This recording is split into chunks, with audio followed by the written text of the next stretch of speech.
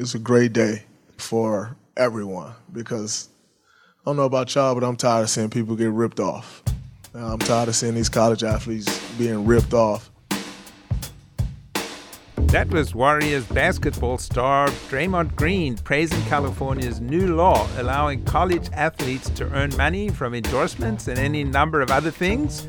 Welcome to This Week in California Education, brought to you by EdSource Radio. I'm Louis Friedberg. And I'm John Fensterwald.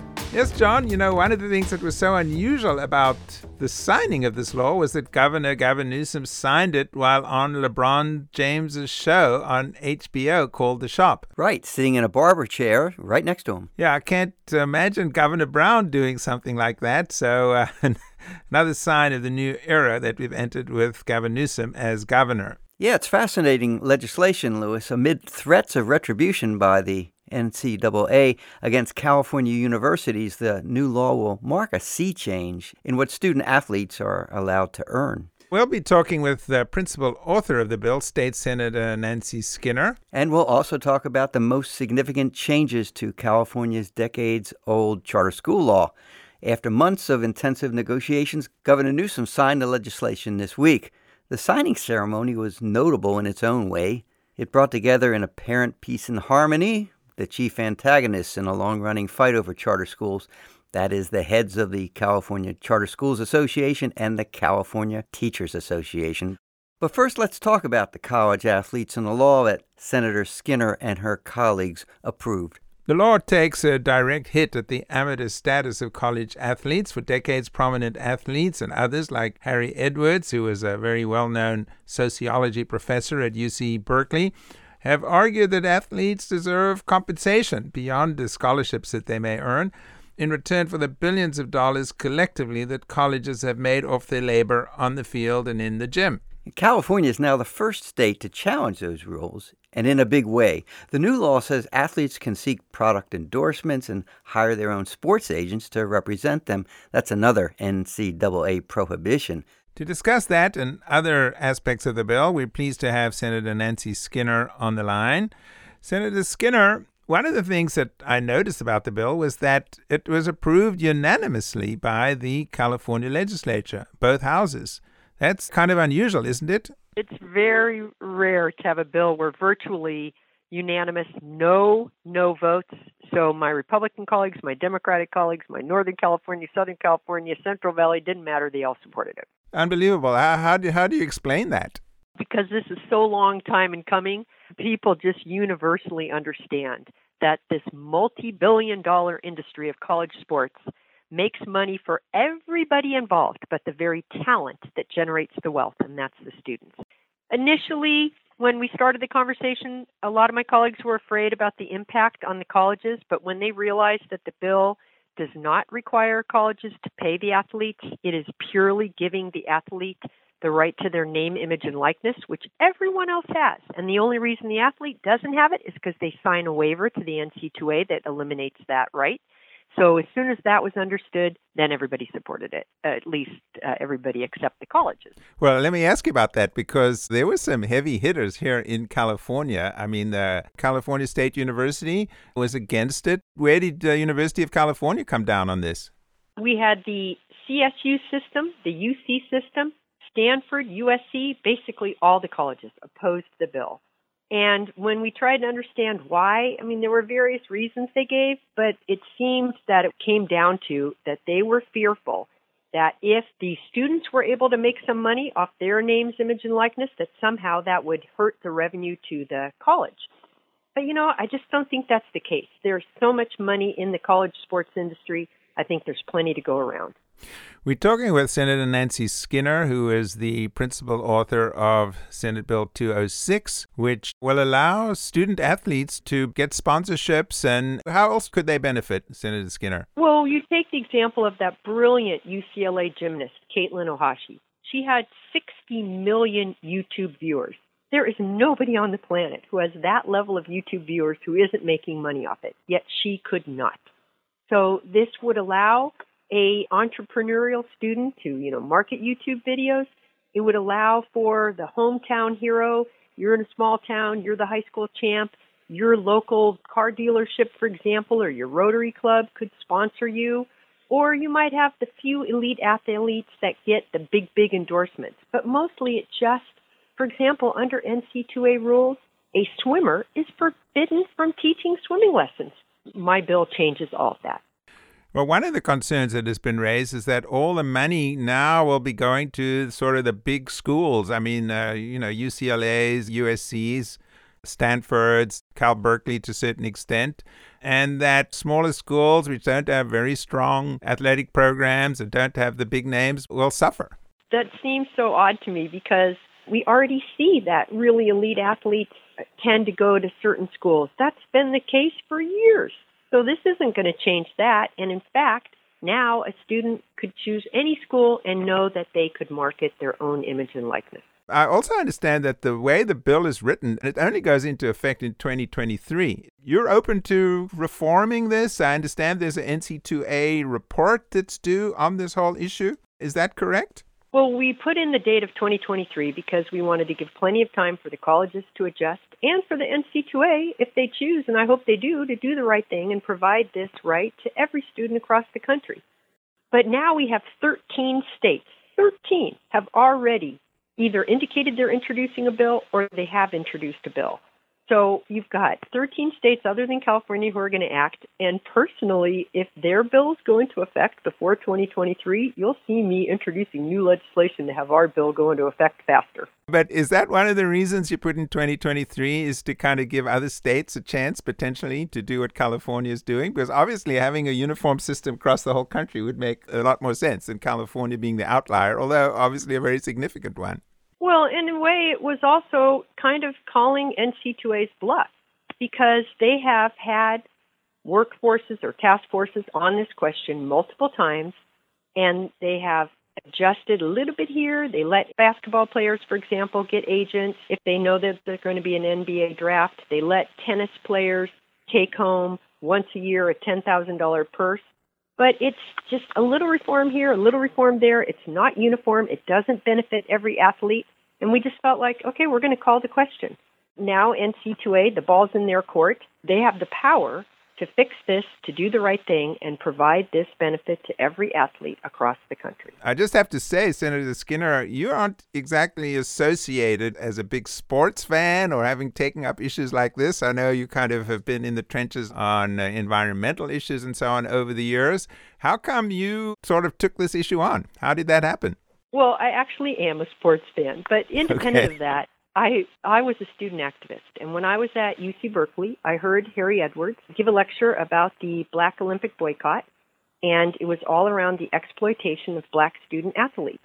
And so I looked at it first, way back, as a civil rights issue. And when I started thinking more about athletes, I thought, they're generating all of this wealth for the universities, and they're really not getting a fair shake. So originally I felt like all athletes should be just paid. The bill doesn't do that. Maybe someday there'll be a movement around that, but what it does is just give student athletes the same right every other student has, which is to their own name, image, and likeness, and their ability to use it and make money the way a music student would, a computer science student would, whoever.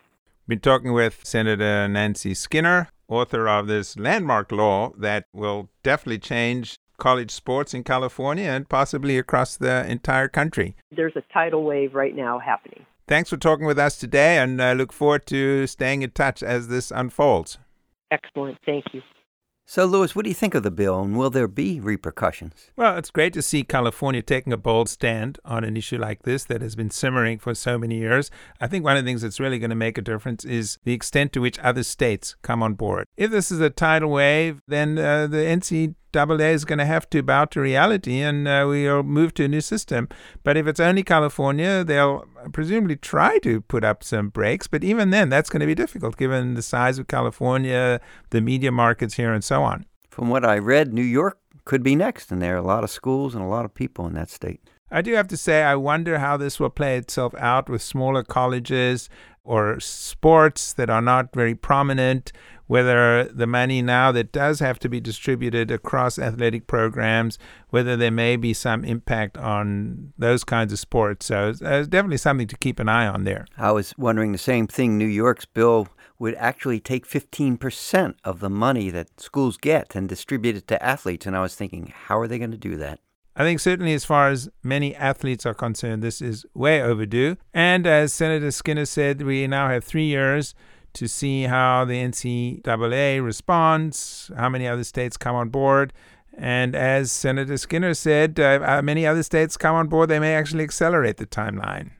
Let's shift gears now, John, to the new law on charter schools that Governor Newsom signed this week. It took intensive negotiations, and based on the governor's comments, it seems like he was himself much more directly involved than I think many of us were aware of.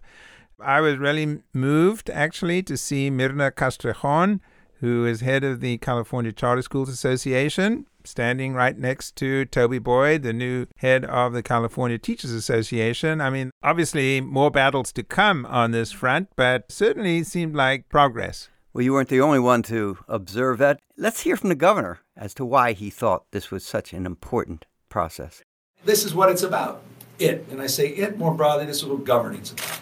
This is not what campaigns are about. It's not what politics is about. It's what policy making is about. This is about the hard, gritty work of actually doing something, moving the needle and making a difference. And I think this effort, we are making a difference to millions and millions of kids that were the direct line and then indirectly impacted by some of these tangential disputes that continued to fester and became front and center in our public education debate. I thought the process was quite unusual, really remarkable. Governor Brown had 8 years to try and reach some understanding about the objections that have been raised about the charter schools. And his position was no changes to the law. So you knew when he retired that there would be a tremendous groundswell by California Teachers Association and school districts to really change the law. And so Newsom walked into this as a new governor, and all of a sudden he was surrounded by this very divisive issue. But rather than wait, he jumped in, he and his staff, and very much tried to reach a compromise, recognizing that there were some changes that need to occur to the law, at the same time protecting the right of charter schools to continue to thrive. And I do have to say that there was this controversial charter task force that Superintendent Tony Thurmond basically pulled together and spearheaded, at least moderated all the discussions. There was a lot of internal conflict on that panel, as you wrote about, John. But in hindsight, it looked like the task force did provide a forum for all sides to kind of talk directly and work through some of those issues. So that seemed like a valuable exercise that contributed to this final outcome. Yeah, I think there are actual elements of the recommendations that they made that are in the law. One of the things I'm going to be interested in is how this one big provision of the bill, which allows school districts now to take the financial impact of charter schools on districts' finances into account when somebody applies to open a charter school. That could be a game changer. I know the charter school folks are very afraid of that. The school districts will use that as an excuse, basically not to open new charter schools. So one of the big things to watch. The governor said he'll watch the implementation of the law the next couple of years, and if adjustments have to be made, then they will be.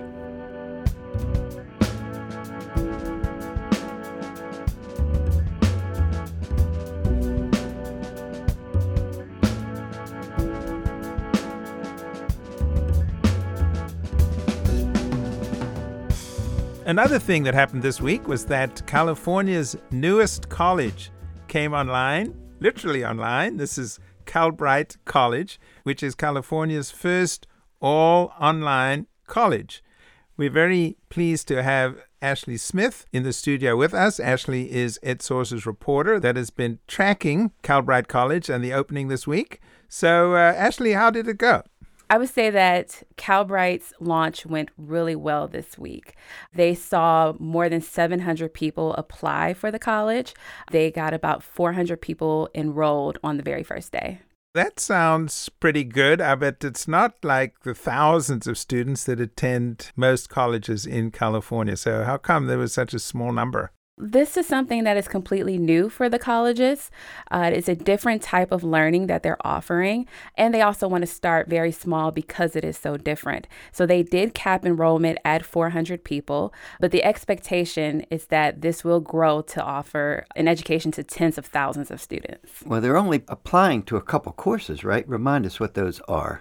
Yes, there are 3 programs. They're non-credit, and they will lead to an industry-based certification.